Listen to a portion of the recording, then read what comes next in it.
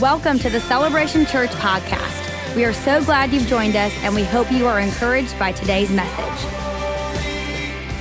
All right, church, y'all are in for a big treat today. Guess what's happening today? That's right. Kerri is here. And you know, Kerri and I spoke at Sub 30 on Wednesday night. She spoke at Sisterhood on Thursday night. Girls, did you have a great, I heard it was an awesome time. All of our locations just had a great time. And so she is going to be preaching today. This is the real preacher in the Weems family, just so y'all know. And you'll immediately be able to pick up on a couple of differences in our style of communication. So like, Kerri gives you so much awesome content. You can learn from her in one message. I usually do like a 6 to 8 week series. So what she gives you today, I would have stretched out to about 6 to 8 weeks. And so she's such a gifted communicator and a brilliant mind. And so church, you're gonna love hearing from her today. So come on, give it up for my wife, Pastor Kerri Weems. And she's fighting sickness today. She got a cold this morning, but she's good even on cold medicine.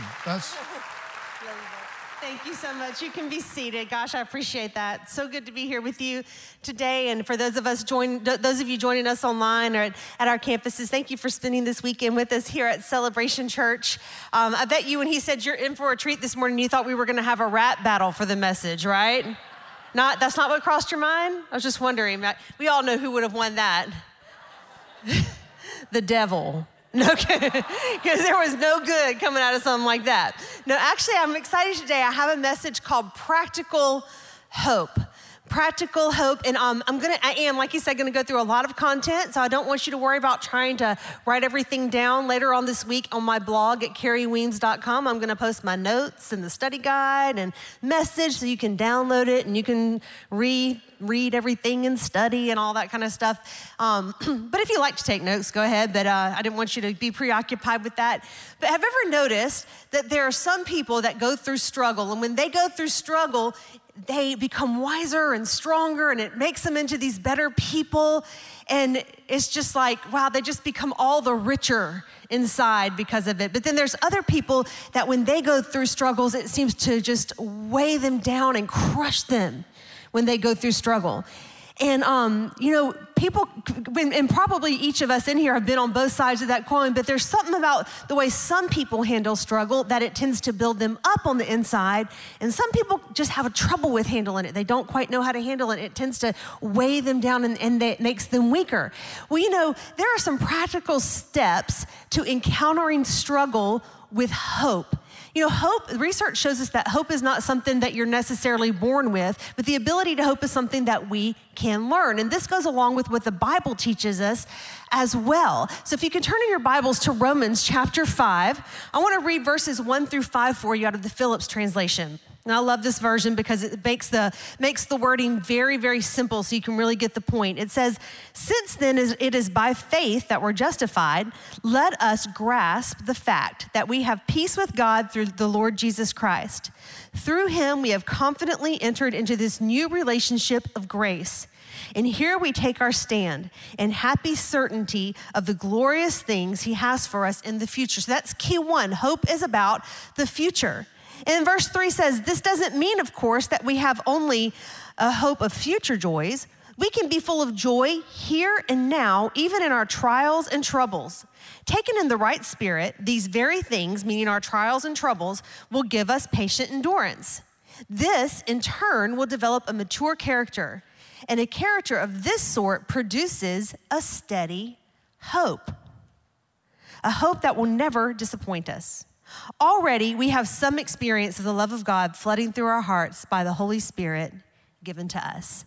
And so Paul tells us this kind of little formula about how to encounter struggle in such a way that it produces hope.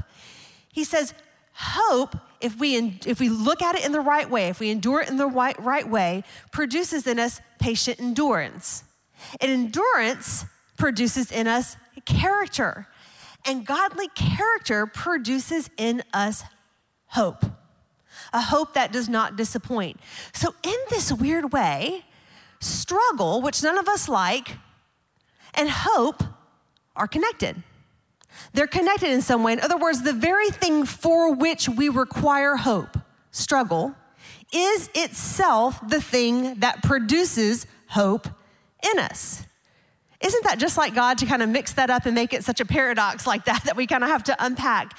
But we learn hope through struggle, but it has to do with the way that we approach hope. Now, all of us, Paul talks about this. He says, we're in this world, and right now, we're in this broken world, but we can have joy in this world because of the Holy Spirit who inhabits us. In other words, we have a taste of what heaven is going to be like, the peace and the joy, because we have the Holy Spirit dwelling in us. But what we have to learn on this side of eternity is how to navigate this broken world with hope.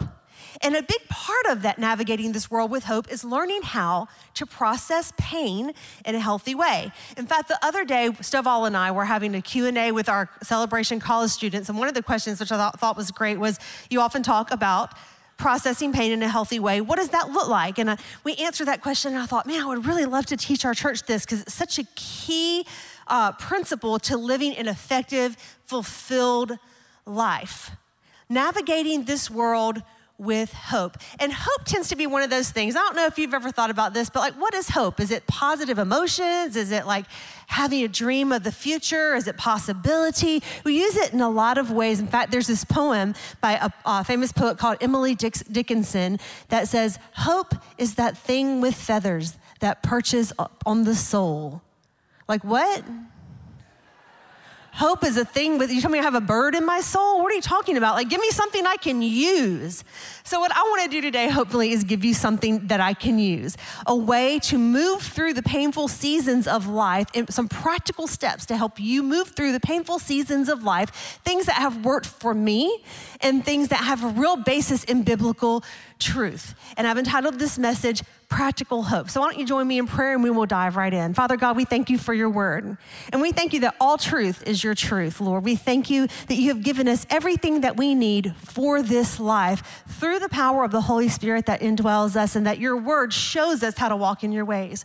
And so that while we're here for the next 30 minutes or so, we just open our hearts completely to you. And we lean into the truth of your word, and we believe that it is going to bring strength and transformation to our everyday life. In Jesus' name, amen. Okay, so how many of you have had problems before? I should see 100% of the hands up in here.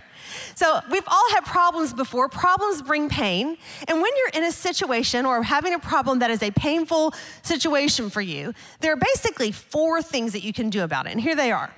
The first thing you can do is you can solve the problem, if you can solve the problem. We can't solve every problem in life, but if you can solve the problem and it's causing you trouble and it's causing you pain, you can change it. The other thing you can do is you can change how you feel about it. I mean, that's not easy to do, but you could just say, all right, I'm just gonna let this go, or maybe it's not so bad after all. Okay, well, I can make peace with that. The other thing you can do is you can accept it as it is. It doesn't mean that you have to approve of it as good. It just means that you can say, this is, it's the phrase, it is what it is. I use that phrase a lot. It is what it is. This is my new reality. Or you can stay miserable, okay? You can stay miserable. Nobody wants to be miserable, but if you don't do one of those top 3 things, if you don't change it, solve the problem, change how you feel about it, or accept it, your only remaining option is to stay miserable. And nobody wants to be miserable, but too often we default toward option 4 because either A, we really can't change the problem. It is truly something outside of our control. B, it is something that merits bad emotions, bad feelings, negative feelings. I mean, there are some things that you should feel negatively about. A divorce, the loss of a loved one, losing a job. It's not healthy to push those emotions down and pretend like that's not happening. But acceptance is really, really hard. Accepting that something bad happened and accepting that this is your new reality. I don't know if we grasp how difficult that is for the human spirit, because somehow accepting a less than perfect reality, accepting that things have truly not turned out the way that we wanted them to turn out, accepting that, wow, this really is my life now. It's so hard. It feels almost like we've been cheated. It feels like deep down inside, we somehow have this belief that bad things really shouldn't happen to us. And I'll tell you that is the residual of the image of God in us. That is that thing inside us. Ecclesiastes says God has hidden eternity in the heart of men. That belief, that longing, that protest against bad things invading our lives, happening to us, is the cry for eternity in the heart of every person. That we know somehow we were created for better. But things are not going to be perfect until we cross the line of eternity. So right here, we have to learn how to accept reality as it is, and we have to learn how to navigate that with hope. And so the very first thing that we can do, I'm going to give you some practical steps to keep hope alive. And step one is what I call radical acceptance. Radical acceptance. Learning how to accept that what is. Now, that might seem like not such a big deal, but let me give you an example, okay? Now, remember this, the key to this is remembering that accepting something does not mean you're judging it as good. Just like forgiving someone doesn't mean that you're saying what they did was okay. It's releasing yourself on the inside, okay? So let me give you an example of what I mean by radical acceptance. Let's say that you live in a little neighborhood. You live and this neighborhood has a hill, all right? And at the top of this hill, there lives a little boy who loves to ride his bike, and he loves to ride his bike super fast, as kids like to do.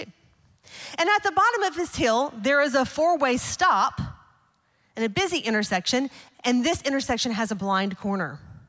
And one day, this kid is riding his bike down the hill, and he's got his feet off the pedals, and he's just letting the bike zoom by, and just as he rides into the intersection, a car comes through the intersection, doesn't see the kid because of the blind corner, and he hits the kid, and there's an accident.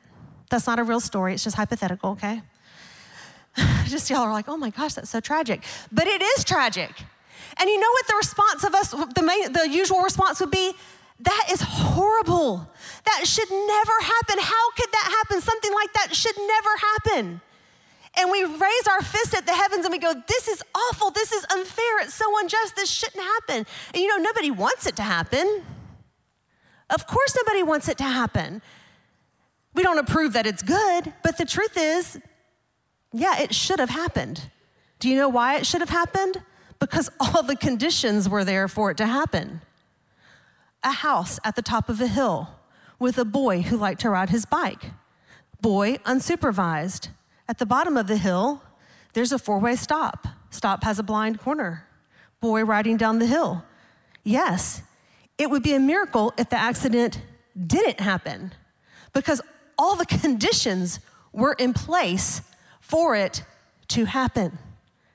And so many times, we end up at a place in life and we say, this shouldn't happen, this shouldn't happen. But if you look back and you're honest with yourself, shouldn't it have happened? See, if we allow ourselves to accept the reality of where we are, then we can look back and go, well, maybe I should be here because the conditions were in place for it to happen. Maybe my marriage should be a mess because we haven't been talking to each other for the last 2 years. Maybe I should have gotten fired because I've been showing up late and not really doing my work well for the last year. Maybe I should have gained 20 pounds over Christmas because I was eating so much cake and not exercising. You know, we have a way of sort of justifying where we are. As maybe I should have gotten an F on that paper because I wrote it last night. We have a way of justifying we shouldn't be where we are based on what we really want to be true. But the reality is we might be where we are because it's where we should be because the conditions were there all along for us to be where we are. Right? But here's the thing, going back to our story about the little boy. If we just sat there and shook our fist at the heavens and went, that's terrible, oh my gosh, it's horrible, this is tragic, it should never be. Well, we'll just grieve and be angry and move on. But what if somebody said, oh no, It should have happened. It's a miracle it hasn't happened 20 times before, because look, there's a house up here and kids are riding bikes down the street, and here's a blind corner, and we can cut this shrubbery down. We can put a red light here. We can put a cross guard here. We can make a rule, no unsupervised kids riding bikes down here. In fact, you know what we could do? We could put a bike path, and moms can come together and they can lobby the city to put these things in place so that this doesn't happen again. You see, here's the thing. You can't change something you won't accept.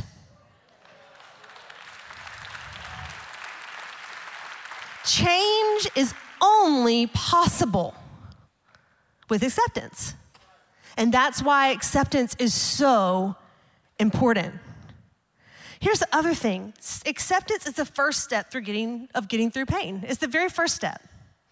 Things happen to us that we don't want and that we should legitimately feel bad about. But accepting that new reality. You're divorced. You just found out that you can't get pregnant. You just came to the point of having to admit that you have a substance abuse problem. It's hard things to admit. But until you admit, you can't move forward. You see, here's the thing about hope. Hope is given to us for the future, not for the past. When we spend all of our time looking back and saying, why me? Why me? Why did this happen? This shouldn't have happened. You know what we're doing? We're taking hope and we're trying to hope for a better past. You have to give up all hope for a better past. You can't change that.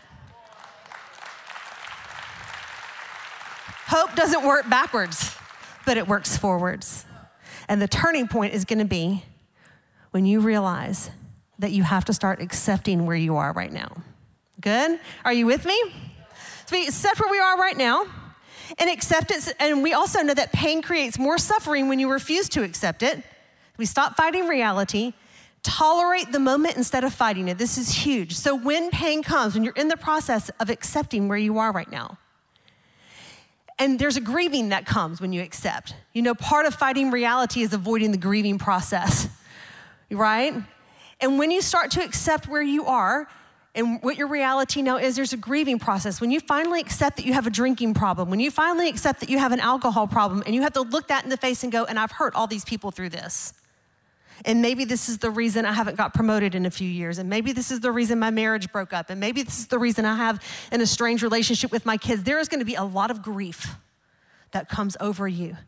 And the tendency when we encounter that grief is to do anything to distract ourselves. Get on Instagram, start scrolling the internet, leave, go distract ourselves from it. Anything to avoid feeling it, because it hurts. But I want to encourage you that just let it come. Feel it. In counseling, they call this leaning into your emotions. Let them wash over you, and it, like a wave, it will pass. The tide will come in, and the tide will go out. Just because the tide comes in doesn't mean it has to take you down with it when it goes back out. It's gonna come, it's gonna leave. And the other thing is then just remember, accept this too. Accept that your life can be meaningful in this new reality. Your life can be meaningful again after divorce. Your life can be meaningful even if you can't get pregnant. Your life can be meaningful even if you are now in recovery. Your life is meaningful because Jesus gives your life meaning. And so don't just say my life is over because this didn't happen, or because I can't do this, or because now I've got this sickness or this illness. God will speak meaning to your life. Position yourself in the presence of the Holy Spirit and let him speak to you. You know, God is always ready to speak love and identity and purpose to you. Any time of day, he never slumbers or sleeps. When you're laying on your bed and you're anxious and you're worrying and you're rehearsing things in your mind, turn that energy to God and just say, God, you see my anxious thoughts. I'd love to replace them with something that you want to say to me. And then just wait. He is always there. Always, never fails. So is that good? That's a big life-changing moment. Okay, the second step to practical hope. Start practicing this radical acceptance and you will find, might be painful at first, leads to hope. All right, second step, turning the mind. Turning the mind. Now the key to turning the mind is recognizing that you have a moment of choice, right? You have a choice about how you respond, and you have a choice about how you will manage your emotions. Sometimes emotions, especially negative ones, are so strong that it feels like we don't have a choice but to indulge them. But you know what? You do have a choice. You do have a choice. Now, I might be the only person here who has ever had to deal with having a bad temper. I'm Irish and Italian mixed, so that's the setup from the start. But I had a little bit of a temper for a while, and I had to learn how to deal with it. Now, how many of you have ever had that point where you're gonna tell somebody off, right? You were just gonna let it fly. I mean, they deserve it, and you're gonna let it go. And you know, they deserve it. You've put up with enough, and you're gonna let it fly. And we say this phrase, I lost my temper. I lost my temper. Like, it's like this, like you lost your temper like it was a dog on a leash, and it just like ran away. But the truth is, we never really lose our temper, because as small as it is, if you're honest with yourself, you will admit that there is a tiny, itty-bitty moment of choice where you decided to go ballistic on that person. You decided to take that sales lady down. You had it up to here with your coworker, and you deserve to let go on them. And they deserve for you to let go. And you think it's gonna feel so good to get this out. They deserve to hear the truth, and I'm just gonna do it. And you know what? You let go, and what happens a few minutes later, or a few hours later, maybe a few days later, never quite feels as good as you think it's gonna feel. Reflecting on it, there's embarrassment, there's more context. They didn't really realize what they did. The relationship has changed. Because you can apologize for your words, but you can't remove the memory of the sting. People can forgive you, but forgetting is a different thing. And so what you have to do is you have to stop and find your moment of choice. Think of it like a door to a train. There was this little thing that I had going on a few years back where I started getting really stressed out by traffic. When they were completing 295, I would be on my way to work, and I would see this huge, long line of cars, right? And I'm like, oh my gosh, I'm gonna be late again. Or I'm driving back home, and I'm gonna be late. I'm not gonna fix dinner. Stuffall's gonna leave me because he doesn't have anything to eat. We just catastrophize. My kids are gonna quit serving God. My house is gonna fall apart because I'm late. And it's like, and it shouldn't be this way. I can't believe this is happening again, even though it's been happening every day for the past 5 months, and I just really need to leave 10 minutes earlier. But it shouldn't be that way. But maybe it should, because that's how it is. So I should have accepted, but I didn't. So here's what happened. I would see this long line of cars blocking traffic, and I would just start to spiral, panicking, anxiety, anger, frustration. I would get a little road rage. I know that's hard to believe, all 5'3" of me just, but I would get mad. And then one day I'm driving up, I was praying and on my way to work, and I saw the long line of cars, and I felt the emotions just start to, rise up. And I felt the Holy Spirit say, don't get on that train. Just watch it go by. You don't have to get on it, just watch it go by. In other words, what God was telling me is just because you are experiencing this emotion does not mean that you need to indulge this emotion. And I was like, oh, you mean I don't have to do this? Like I don't have to? I don't have to get mad? I don't have to get worried? No, you don't. Stop. Find your moment of choice. I realized right then I have a moment of choice. I can't always control what happens to me, but I can always control my response to what happens if I so choose. And at first, that moment of choice is really small, but the more you practice stepping into it and pushing it, think of it like a door. I'm stepping into it like a door on the subway. I'm pushing it open, and then it gets easier and easier and easier to spot over time. And when I do that, I redirect my thoughts from anger to thanksgiving, from worry to praise. It's in that space that you can begin to renew your mind. Do you know what I'm talking about? Have you felt that before? Have you felt that split second where you had a moment where you could make a choice and you chose the wrong thing or you chose the right thing? You can make that space a lot bigger by stepping into it more often and making a choice and redirecting your thoughts. Making a commitment to redirect your thoughts. So it's not just enough to go, I'm not gonna be mad, I'm not gonna be mad, but I'm not gonna be mad because I'm gonna be glad, because this is the day that the Lord has made, and I will rejoice and be glad in it. And yes, I'm gonna be late to work, but God, you've got my back. Lord, I pray right now that you will go ahead of me and that you will help my boss be understanding, and you just begin to fill that space with praise. Fill it with praise, fill it with prayer, fill it with thanksgiving. This is what the process of renewing your mind looks like. So stop, redirect, and the next step is to repeat over and over again. Stop, redirect, repeat. Because guess what? Your spouse does that thing that drives you absolutely crazy, and they're gonna do it again tomorrow, and the next day, and the next day, and the next day, and the next day. Your kids push your buttons, and they're gonna push them the next day, and the next day, and the next day, and the next day, and the next day.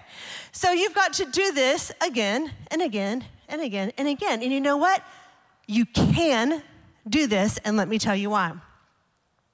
You can do this because you have the mind of Christ, 1 Corinthians 2:16.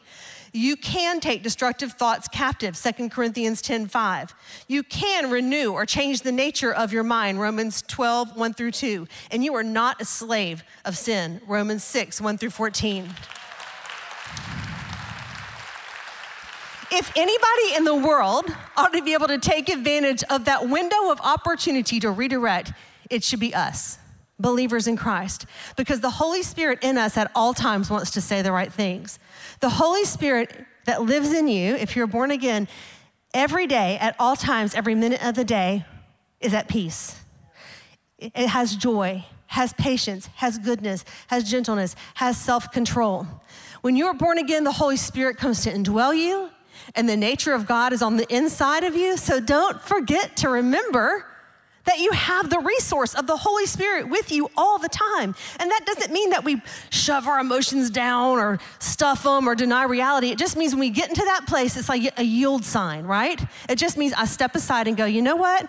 Holy Spirit, you go first, and I'm just gonna kind of come get in line behind you, and I'm gonna follow your lead. And your lead will always be the right lead because you're the Holy Spirit. Good? No regret. And then the last thing, the last step to processing pain in a healthy way is to choose willingness over willfulness. The key here is to stop protesting your pain through willfulness and cultivate a willing response to each situation. Okay, Jesus said in Matthew 28:41, the spirit is willing, but the flesh is weak. But the good news about that is that the spirit is indeed willing. So we step back and say, Spirit, you go. What did Mary say to the angel Gabriel? Lord, be it unto me according to your will. What did Paul say? I'm crucified with Christ, nevertheless I live. Yet not me, not I, but Christ who lives in me. That's a really long way of saying, I live, but I don't live according to my will. I live according to his will. I've given up my willfulness for his will, for willingness to do his will. Let me show you what willfulness versus willingness looks like. Have you ever seen a bunch of kids on the playground and they're trying to decide what game they want to play? And there's a group that wants to play dodgeball and some that want to play tag and some that want to play kickball. And they're all kind of arguing about it. And they finally land on a game called, they'll land on dodgeball. And there's a group of kids that wanted to play something else and they all go stand on the sidelines and they go, we're not playing that game. This isn't the game we wanted. It's not the rules we want to play by. I'm not playing. That's what willfulness is. It means because life did not turn out the way I wanted it, because it doesn't measure up to my ideals, because I'm not where I thought I would be right now, because I'm not married yet, because I haven't had a baby yet, because I'm not where I want to be in my career right now, because I ended up having this sickness that I didn't want. I refuse to participate in life. I'm gonna sideline myself and I'm gonna be resentful at God and I'm gonna be resentful at people and I refuse to participate in life because life is not what I expected it to be. And it is a way, can I tell you, it feels like dignity, but it is a way of shaking your fist at heaven and saying, oh, you're not gonna play the game I wanna play? Then I'm not playing. I don't have the husband I wanted, I don't have the wife I wanted, I'm not playing. Oh, I don't have the job I wanted, I don't get to live where I want, my body is sick with this, I'm not playing. I'm taking my ball, I'm going home. You see, it's like a game of cards. You've all heard play the hand you're dealt, right? But think about this when you're really playing cards and you get dealt a hand. You still want to win, right? So what do? Do you throw your cards on the table and go, this is a terrible hand, I'm out? Walk away? No, even if it's a bad hand, you do what? You go, all right, the best way that I can play skillfully and effectively with this hand is to do this. And we play to win with the hand we're dealt, even if it's a bad hand and it's not the hand we wanted. We do that by playing skillfully as we can, doing what is necessary on each play to come as close to the goal as we can get. That's willingness. It's saying, this isn't the hand I wanted, this isn't the game I wanted to play, but I'm still gonna participate, and I'm still gonna play every hand with skill and with effectiveness. I'm not gonna quit playing to win. You see, Paul epitomizes, he demonstrates what practical hope looks like in action in 2 Corinthians.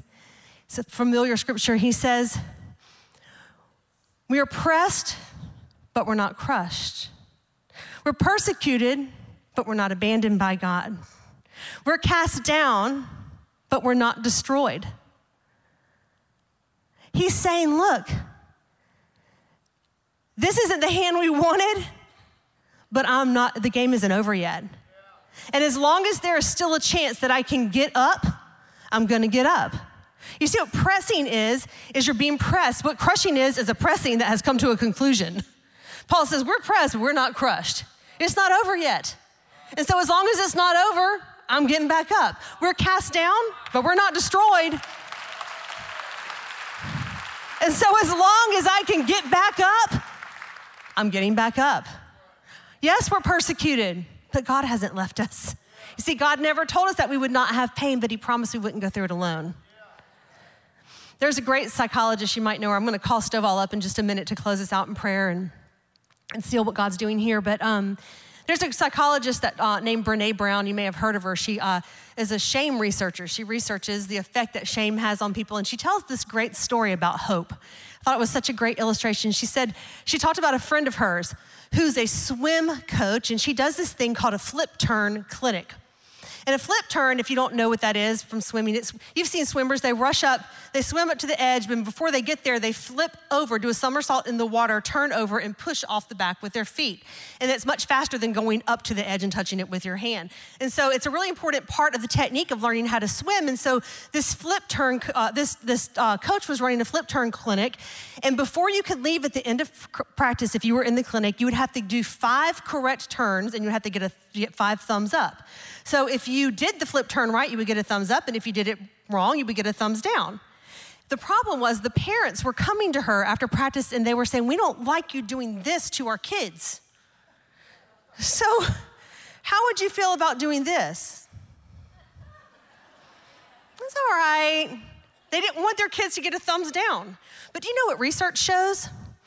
Research shows that the people with the highest levels of hope have experienced the highest number of failures.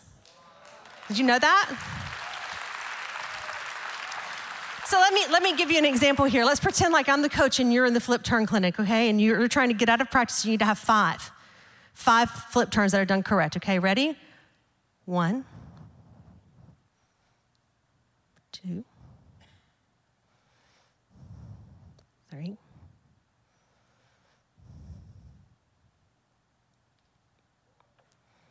see that feeling?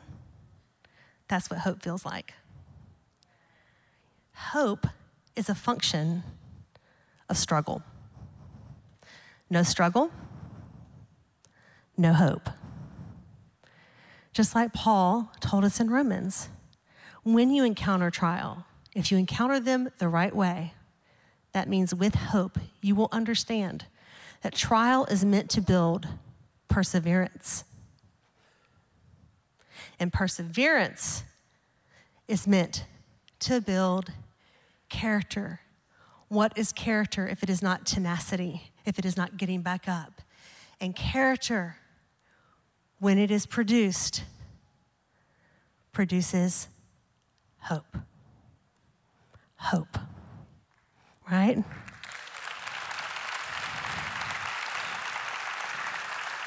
And you know what probably happens the next time that flip clinic comes?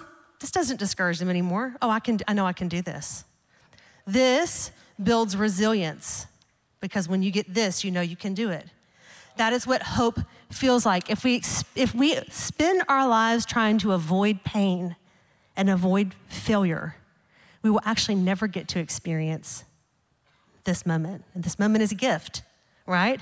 And it's amazing to experience this moment, the moment of hope, individually, but you know what's even better?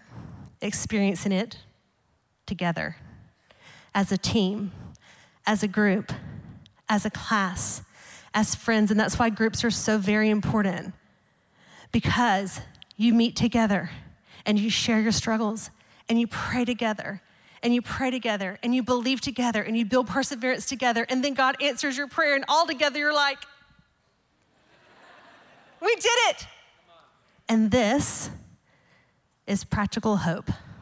And this is what hope feels like. Amen? Awesome. Stovall's gonna come close us out. Thank you so much for listening and opening your hearts to me today. Come on, how about that message, huh? Wasn't that awesome? Oh, man. Just want to do such a great message. I'm just going to ask everyone, please take your seats for just a moment. Just a moment. No one moving around. I just want a couple of minutes here to let the Holy Spirit kind of seal what he's doing in some people. And the first thing is, I'm going to ask you to bow your heads, close your eyes real quick. Please try not to move around. I know we have some people that are going to their group expo stations, but just pipe in. How many of you would say, Stovall, I need to practice radical acceptance? There's something or some things in my life, and until I just accept what reality is, there really can be no hope. You're still trying to improve the past. The past is gone. Hope's not for the past, it's for the future. If that's you, would you just lift a hand and just say, I'm putting that radical acceptance into practice? So many hands are going up. You can put them down. Let me encourage you now. You know what that tells me? And probably many more of us. Listen, you're in a struggle. You're in a struggle, but as Kerri said, hope is a function of struggle. And here's the thing. The thing is, life is a struggle. And we can put different names on different things, but at the end of the day, we were born into this struggle called life. And thank God that he sent Jesus so that while we are in this world, we can have true hope. And that though we go through the brokenness, the broken conditions, and the evil that's in this world, though we go through that, God will be with us. And it reminds us that one day the world's not going to be like this. Listen, Jesus is going to come back and clean all this up one day. Hope is uniquely, and I don't want to get in too much here about why the Bible says we'll rule over the angels one day and things like that, but it is uniquely a human characteristic in our struggle to overcome the pain and evil that this world presents us. And the only way that we can truly overcome is by aligning ourselves with the overcomer, and that's Jesus. He overcame the worst, and that's sin, death, and the grave. So I just want to tell you right now, whatever struggle you're going through, I want to let you know two things. God's with you. He's with you even when you don't feel him. And Jesus knows what struggle feels like. And he knows what hurt feels like. And he knows what betrayal feels like. He knows what pain feels like. And he's in the struggle with you. And though you're walking through that fire, you're not going to get burnt. And though you're going through that river, you're not going to drown. He's with you. The Lord is my shepherd, I shall not want. He'll make me to lie down in green pastures. He'll lead me beside still waters. He'll restore my soul. Watch. In the presence of my enemies, in the presence of the worst struggle, God will prepare a table for me. In the very presence, you know what God is saying? In the darkest moment of your life, I'll be right there with you, and we'll fellowship together, and you'll see me, and you'll know my power, and I'll get you through this. That's why I like what it says, though I walk through the valley. Come on, you're not stopping there. You're going to go through, you're going to have a meal with God, you're going to get a greater revelation for Jesus, and then you're rolling on out of there. Hopes for the future. And here's the other thing I want to promise you, and we're going to pray.